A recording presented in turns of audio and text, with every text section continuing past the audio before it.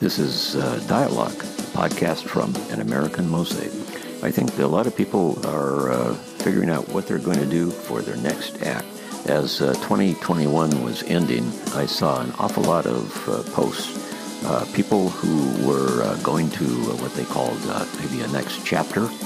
People were leaving positions, a lot of it in the tech world, and some of it locally in my area from Amazon. These are people that maybe had worked for 7 years, 8 years, maybe as long as 10 years. Previously, maybe had been at Microsoft, a couple were at Starbucks. But each one was not going to another position. They weren't announcing starting something. They were announcing ending something. And it was a suggestion that they were thinking about whatever their next chapter might be. Since these people weren't normal, what you would call retirement age, and I don't think there is such a thing as retirement anymore, but these were not people who were in their 50s or 60s. These were people who were in their 30s and maybe 40s. So it's a different demographic that is moving on to a next chapter. It got me thinking about things we do, and we don't retire anymore, and we find new things to do. I had an excellent conversation in this last year with someone who chose writing, and it was an interesting story about how they came about to discover writing and ended up writing a novel. And even since the conversation that I had in this last year, it's become a very successful novel. And this person is now going around and speaking as an author of a novel. And he's even got a film contract on his book, on his story. This whole subject seems in keeping with what seems to be trending today. With starting new things, finding new things to do, going back to basics, quitting jobs, quitting actually professions and moving into something else. And I think there's a lot of emphasis on doing creative things these days. And I think a lot of people, if they have a choice, want to do something creative. So I thought this would be a good time to sort of recast this podcast. I think it's a good story, and I think to me it was inspiring. And it's just things we do and things we do going forward. I want to take a moment and thank you for listening and ask you if you'd hit the subscribe button on whatever platform you're listening. And there's no obligation, there's no advertising or commercials. It's just that you'll get notifications whenever there's a new podcast up, and I'd sure appreciate it. I also wanted to just mention that there's quite a library of episodes, over 100 episodes, and these are all conversations that I've had going around the country, talking to people that I'd meet all walks of life, and it was a project I started in 2017. And a lot of the conversations, a lot of the things that people are saying are still very relevant today, because we were not necessarily always talking about a subject that is dated. So it's a good way to get an understanding of who we are, and I think that's very important. I also think that having conversations, creating a dialogue, and most importantly, listening is probably one of the big things that we really need to start doing today. Thanks again for listening, and here's the podcast episode, Writing Your Next Chapter. We don't retire in today's world. I think that we just find new and different things to do. And that's why I wanted to have a conversation with Dave Mason. And I've known Dave for a very long time. And we, at one point in time, worked on some projects together, very successful projects. And I just became aware that he has published a novel. I read the novel, and it's a great book. So I asked Dave to talk to me about his book.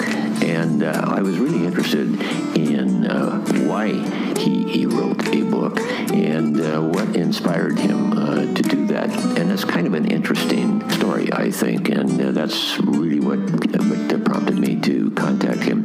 When I learned a little bit about something that that was almost like therapy, almost writing as therapy. And I think particularly in this last year with COVID and everything else that's going on, we all need a little therapy someplace in our life. So let's get to my Zoom conversation with Dave. I don't know if that was an epiphany or it was something that you had from a speaker. Yeah. My sense was there was kind of an awakening or something, but it's something that you realized that you needed to do. And I really want you to talk about that a little bit. What do we do when we've done one thing and we move to another part of our life? You have had a very, very successful career, ran very successful business, and you're now kind of moving to another place. I guess let's get to this thing that this idea that came to you, and you obviously were receptive to it. So you must have been thinking about. I don't know. Maybe you were just stuck with COVID, stuck in the house. It predates COVID, right? Yeah, right. So the backstory on this is, we've run this conference for years, and we call it a conference about the design of everything. So you can invite anybody you want because it's the way we look at the world, it's like everything's designed. Exactly. Everything that isn't naturally occurring is designed, and that includes the tax code and everything else, right? But people don't think of the world that way. So one of these speakers was a woman by the name of Tara Nicole Nelson, and she's been involved in the tech world, and she's very smart. But the thing I latched onto in her talk was she got talking about the power of writing as almost like a therapeutic tool. And this was in the middle, I don't want to get too political, but it was in the middle of the Trump administration. And I would find myself on the train in Chicago in the morning, get on the train and got my phone, and I'm reading the phone for 40 minutes on the train. And by the time I get to work, I'm so fucking pissed off, I can hardly stand it. So I get a coffee and I try to settle down for 40 minutes. Then I do some work. Then I would go to the gym, get back on the train, read the phone for 40 minutes on the way home, get pissed off again, get home, have a couple glasses of wine, and finally settle. And this was a pattern I found myself falling into. You and a lot of people. Yes. And when she gave her talk, I didn't, as the host of the conference, I didn't see the talk because I'm backstage. It was when we were editing the video that I actually looked at her talk, and I'm like, well, shit. So you can't suck and blow at the same time. So if you want to stop inputting, start outputting. That's what she's saying. So I'm like, on the train home, I'm like, well, I'm going to shut my phone off, open up my laptop, shut the Wi-Fi off. I'm just going to write something. I don't know what, because she said, just write, as if no one's going to read it. It's for you. It's so that it's going this way. Nothing's going this way. So I'm like, I'll give it a whirl. It made sense. And at first I scratched out, just some random stuff, but that's not how my brain is wired. It's not wired random, So I started thinking, I guess I think like a designer, what could I put together that I could write about that would be, fun to write about and maybe interesting and maybe entertaining and, and therapeutic at the same time. So I've always been interested in archaeology and, stuff that's buried in the ground and, things that get found out later and people's lives or, hidden lives that people have and stuff like that. It's always been fascinating to me. And so I started thinking about that, and I gathered some, memories of articles I'd read or whatever. I don't even know really where the plot came from. I can't put my finger on where the plot came from. It just kind of emerged as I started to write. And I just scratched this thing together in a random sequence. It was just and I really got into it. It's like the designer control freak. When you get to create a whole human being, and then, maybe kill them, right? Right. It's like, well, I'm like, whoa, this is cool. And I had, it's like the ultimate video game. I was driving these people around in my head and having them do stuff, right? Okay. So anyway, I wrote this thing out and, ended up probably getting to about 40,000 words or so. And I'm like, I hadn't told anybody I was doing this. Nobody, not my wife, nobody, right? So we were out for, I think, Valentine's Day dinner or maybe our anniversary. And I'm like, honey, I got to tell you something. And she's like, what, you got another wife and kids in California? And I go, no, I wrote a novel. I think I wrote a novel. And of course, she's like, okay, you do have another wife and kid. What's going on? Who are you? So anyway, she ended up reading the thing. She always pumps my tires for me, so she's like, it's pretty good. Okay. And I'm like, well, you're going to tell me that, She said, send it to somebody who's going to tell you whether it sucks or not. So I'm like, my siblings. So sent it to my sister and my two brothers and my mother. And, they're the first people that would have said, this is just like terrible. Don't even and they all gave me the thumbs up and said, holy shit, this is something. So at that point, it kind of took on a life. I decided I would try to do something. I felt compelled to do something with. And so I spent some time, working some other things out. You and I, we've been in the print business for years, but what do I know about the publishing world? Nothing, right? Like virtually nothing. So I'm like, how does that work? So you get on Google and you're like talking to people that and it was a real kind of interesting learning thing, which also point where a lot of people have that I know in the past have stumbled because you've got a book, you've got an idea or something, and I imagine I'm interested in hearing what you discovered, because publishing is probably very different now than it was several years ago. So yeah, I'm sure it is. So I looked into well, what do you do with the book? If it's any good, you try to get it published, right? So I'm like, well, first of all, hearing from your siblings or your couple of friends that something's good, it's, you take that for what it is. So I'm like, I'm going to send this to a few publishers and see what happens, right? Mm-hmm. So I sent off a couple of inquiries and, I didn't everybody told me this takes months, years, but I got an almost instant response from a publisher who said, you know what, we'd like to see the whole manuscript. I sent them the manuscript. It wasn't maybe maybe a month later, they're like, we think there's something here. And I'm like, you got to be shitting me. Like, I was a bit surprised. Okay. And I had really good conversations with them, but they're that world is very time intensive.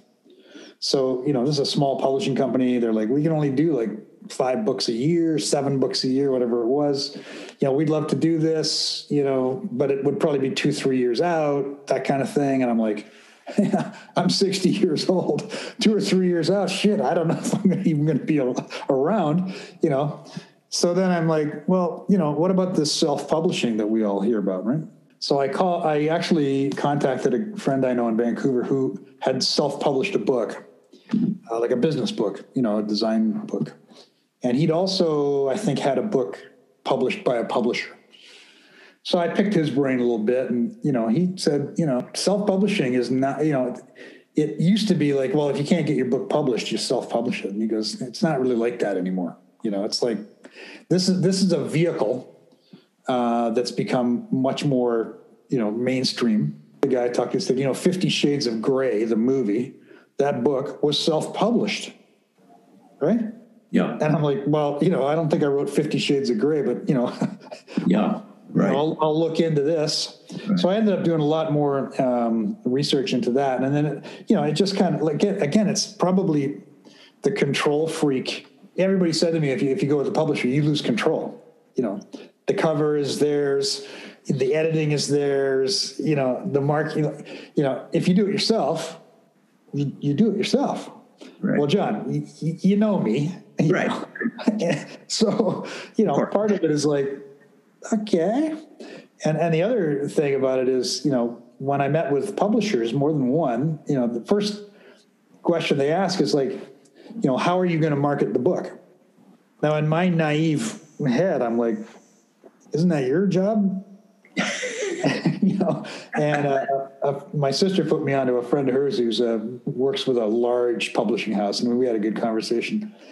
And he said, if you're an internationally famous chef, okay, TV chef, and you write a shitty novel, he goes, we're going to publish that novel because you're an internationally famous chef. And I go, I'm not even famous in my own house. So like, right. Do you know what I mean? So there's, anything the marketing wise, they still look to the internationally famous chef because that's what sells the book. Right. Right. And they're like, they all going to ask you, what are you going to do to market the book? So, make a long story short, if I'm going to market it and write it and edit it, and there's these vehicles exist to self-publish, like, what have I got? It's not my day job. Do you know what I mean? It's just like, it was this crazy thing that like started out as therapy, and it really was therapy. I got to tell you. I want to get back to that a little bit. It was incredibly positive. But I felt compelled to take it somewhere. And so I went with the self-publishing route. And again, it's been a wild learning curve, and it's like, that world is fascinating. It's fascinating to me. Yeah. I'm interested, going back, I was, the therapy part again. And I guess that's that thing about the word, the power of that, and expressing yourself, and kind of taking all of this other stuff and putting it someplace and putting it out and putting it out. Talk to me a little bit about that. How that, I'm just, that gets kind of personal, but I'm really interested. No, that's okay. I mean, psychologically, I did this thing, and at first it was like, that's, I haven't written for fun since about third grade, right? Like, you know what I mean? Like, yeah, exactly. You know what I mean? I write for clients all the time, right? Right. And I'm lucky because I'm pretty good at it. Like I'm a pretty good corporate writer. I can do that. So writing for myself was quite different. And it was amazing how quickly I realized I really liked it. It was not in any way work.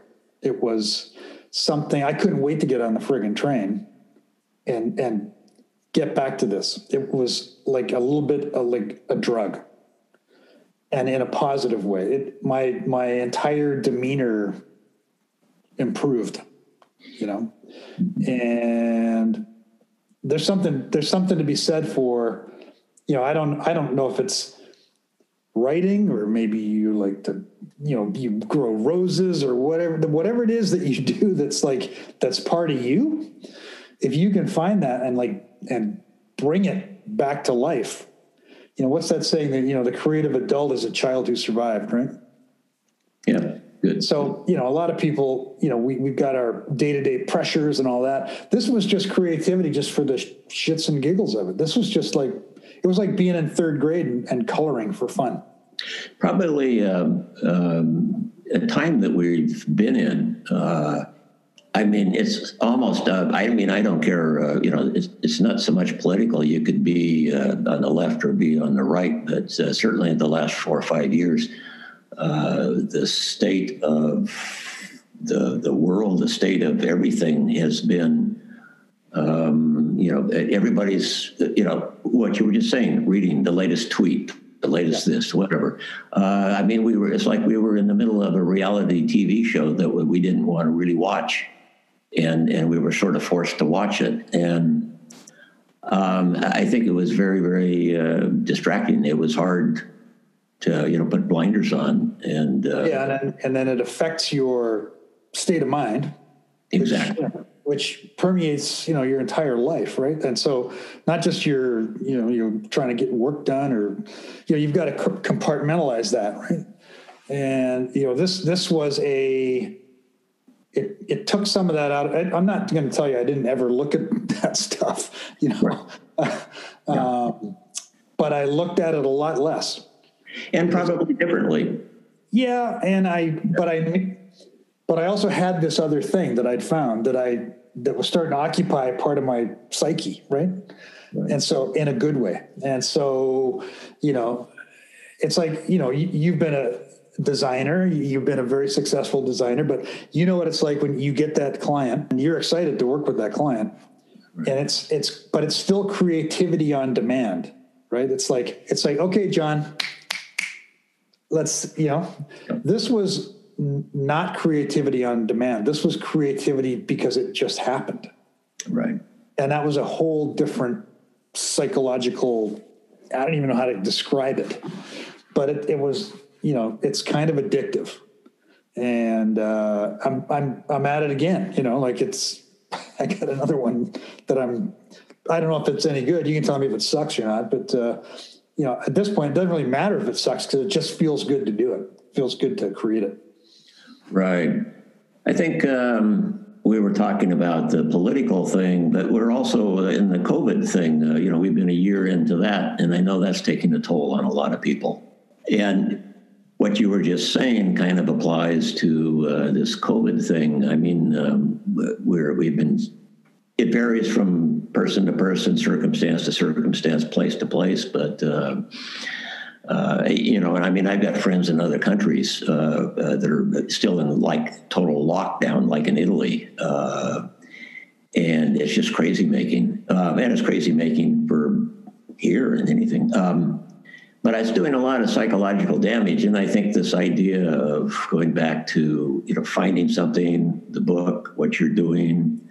And the other thing is, your book, we can read it, and we're very receptive now to reading and watching things and doing things that we really didn't have time before. And I think there's something to be said for that. And I think somewhere early on in the lockdown, like last March, April, when we were first, like everyone was scared shitless of this thing, and yeah.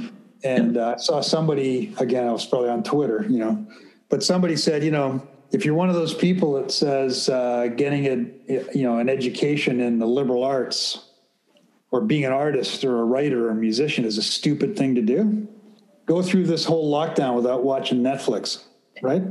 Right. Like this stuff matters. Like it matters, right? And it's a psychological blanket. Like when you read a book, if you read a book that you're into, okay, and it's fiction, it takes you somewhere, right? Exactly. I have a good friend who was a theater director, live theater, and he said, live, theater doesn't happen on the stage; it happens in the audience's mind, right? And that's where a book happens, right? It's in the book, right? But the book's just a delivery vehicle, and when you read the book, you're imagining the world that you're imagining. It may not be exactly how I imagined it or someone else might imagine it, but you made it. And there's a power in that allows you to, just for a minute, maybe half an hour, not be in your world. And I think when you're in shitty circumstances, and we can talk about, how shitty are the circumstances, because it's all relative, right?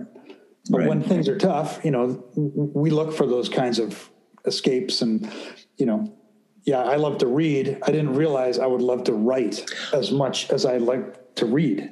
Do you know what I mean? So it was pretty interesting. I like the idea that you chose fiction. A lot of people have a book, especially creative people, advertising people, design people, whatever.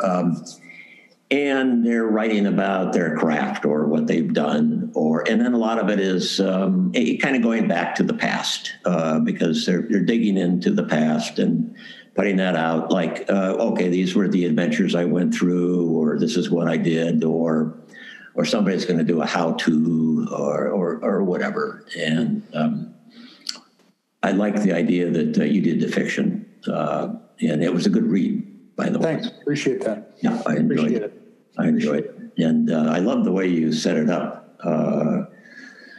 And I love the kind of going back and forth. That appeals to me a lot, because you had me going on something, and then you moved me over here, and then you brought me back, and then you tied that back in, and you did a really good job of weaving it all together.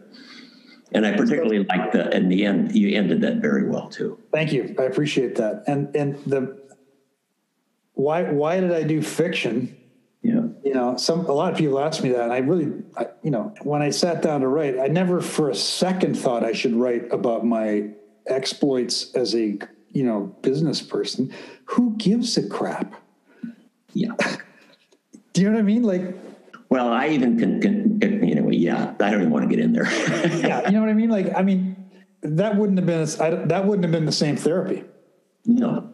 I learned a lot of words too when I did the book, because I hired an editor, right? So I learned words like head hopping and world building, and when your editor goes, "Hey, you're head hopping here," and you're like, "What the?" I had to go, "What does that even mean?" Right. She's like, "Oh, you don't know what that means?" Well, being immersed in something that's all new, fiction, when you write it, it's all new. It's like it didn't exist before you put it down on paper, right? Although, I'm pulling from things that obviously I had inklings of, or, that book, the book itself has a lot of research in it, because for a historical fiction work to work, it has to be, the fiction and the history, the fact, or as facts as we know it, have to be like this. Yeah. And you have to be unclear where one ends and the other one starts. So, getting as much fact right allows you to kind of intersperse your fiction, and that's how it works. So again, it's to my personality, research. But that's perfect for you, because that goes to what you always were doing. Anytime you have a project, you're doing research, it's just because you have to background it before you can go forward with a solution. So that's...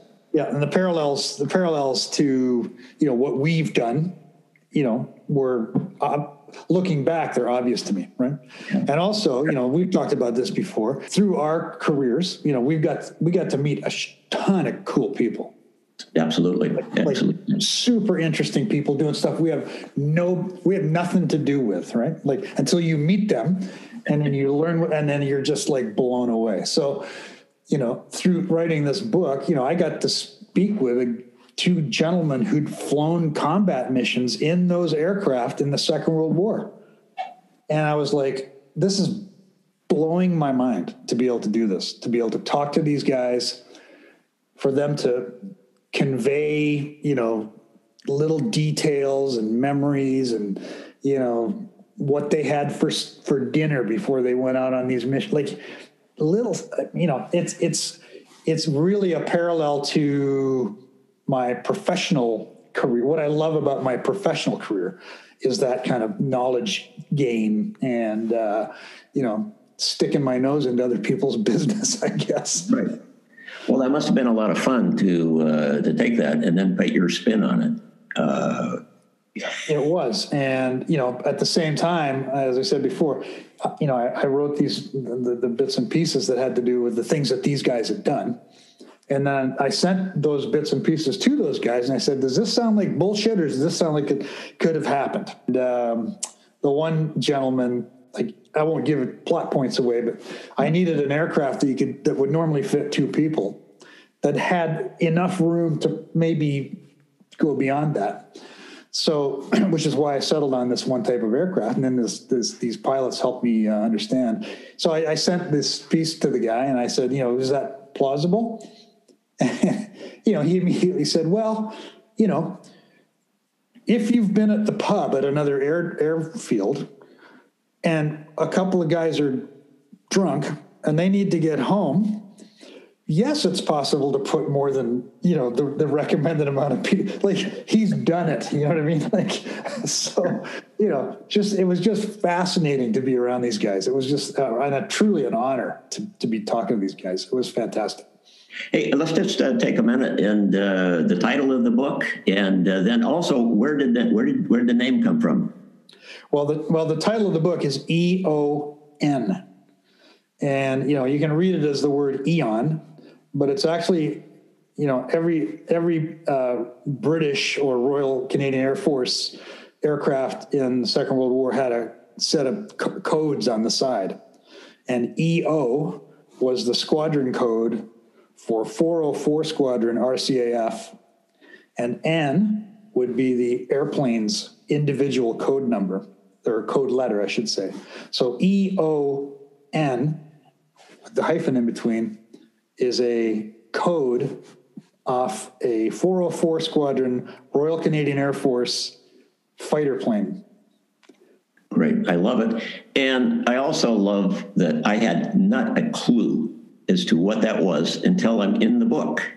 Well, yeah, it's a bit of a plot review, right? I know, I understood that. Yeah. I get that. But then I'm in the book and I'm finally going, oh, that's what it is. But that was fine. It was. Well, that was a little bit of an intentional. I know. I got it. Because the whole, the way the story is told, it's about the discovery of some fragments, right? And then it's told through, it's a fragmented narrative. Like, I told a little bit about this, and then we jump in time to another fragment. So at first, the fragments are like confusing, but if you persist, the fragments all start to knit together in your head. It's like discovering fragments in the ground or in ice, as they did, and finally being able to put them together and go, this is telling me a story now. Those pieces in the ice, they tell a story. And I wanted the book to sort of mimic that discovery process. At what point did you sort of map that kind of plan out that you just described? How far were you starting to write this before you kind of said, I just gut instinct knew that from the get-go. Okay. Because I think I had the basic, beginning, middle, and end.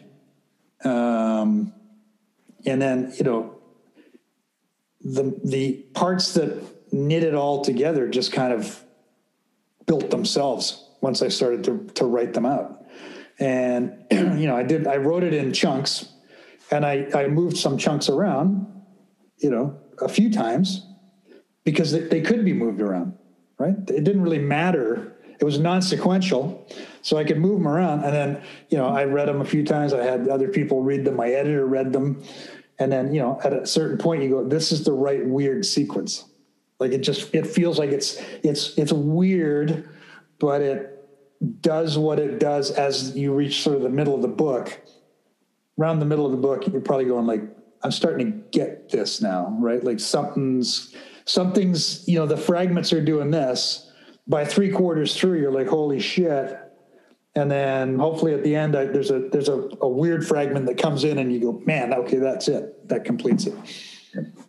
Very good. Yeah, exactly. It's interesting going back to, what we do and the past and going forward in the fiction. We were talking about, the style of writing.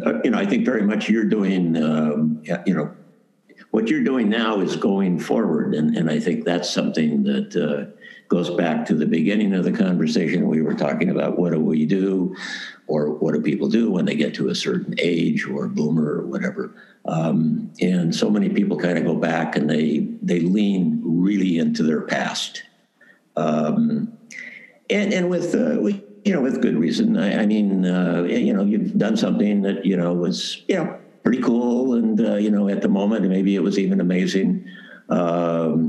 But you can't just, some people just kind of park there and then they go back and lean real heavy on it until, if they lean too hard, it even falls over, and takes them out. But,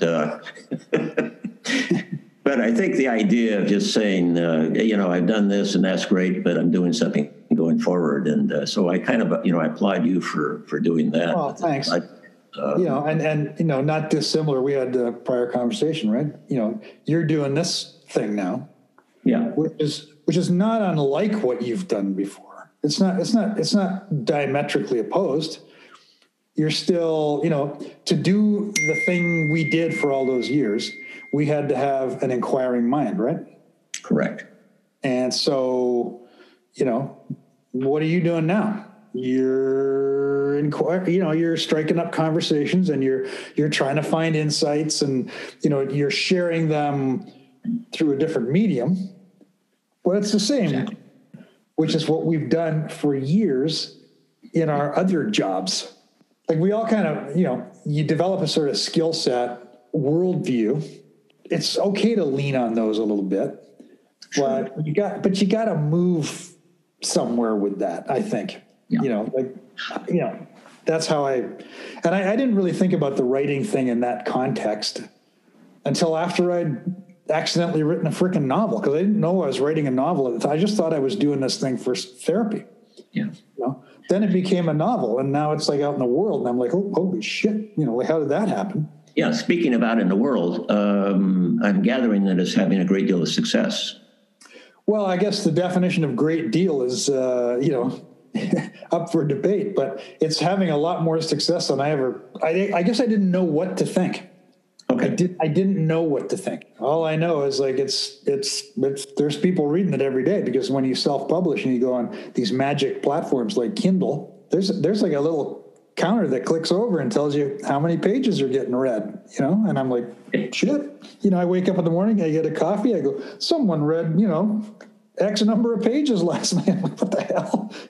So it's out there. And, when you do something like that, it's kind of personal. You put yourself out there a little bit, right?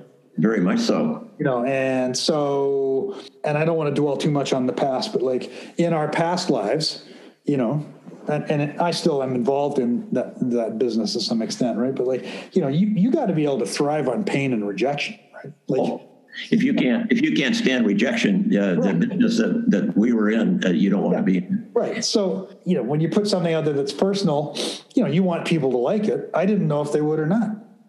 Like I thought, I'm going to put this thing out there. I'm hearing thumbs up from all the people I've sent it to. And, it's very gratifying to get the feedback, just to know that people are enjoying it. It means something, right? Yeah. And the other thing, with the book, I'd read an article about a kid in, I want to say Denmark, who was out poking around. His dad had a farm, and he was running around the farm field one day, and he found a little piece of metal sticking out of the ground. So he tried to pull a piece of metal, and it wouldn't move. Turned out it was a great big piece of metal.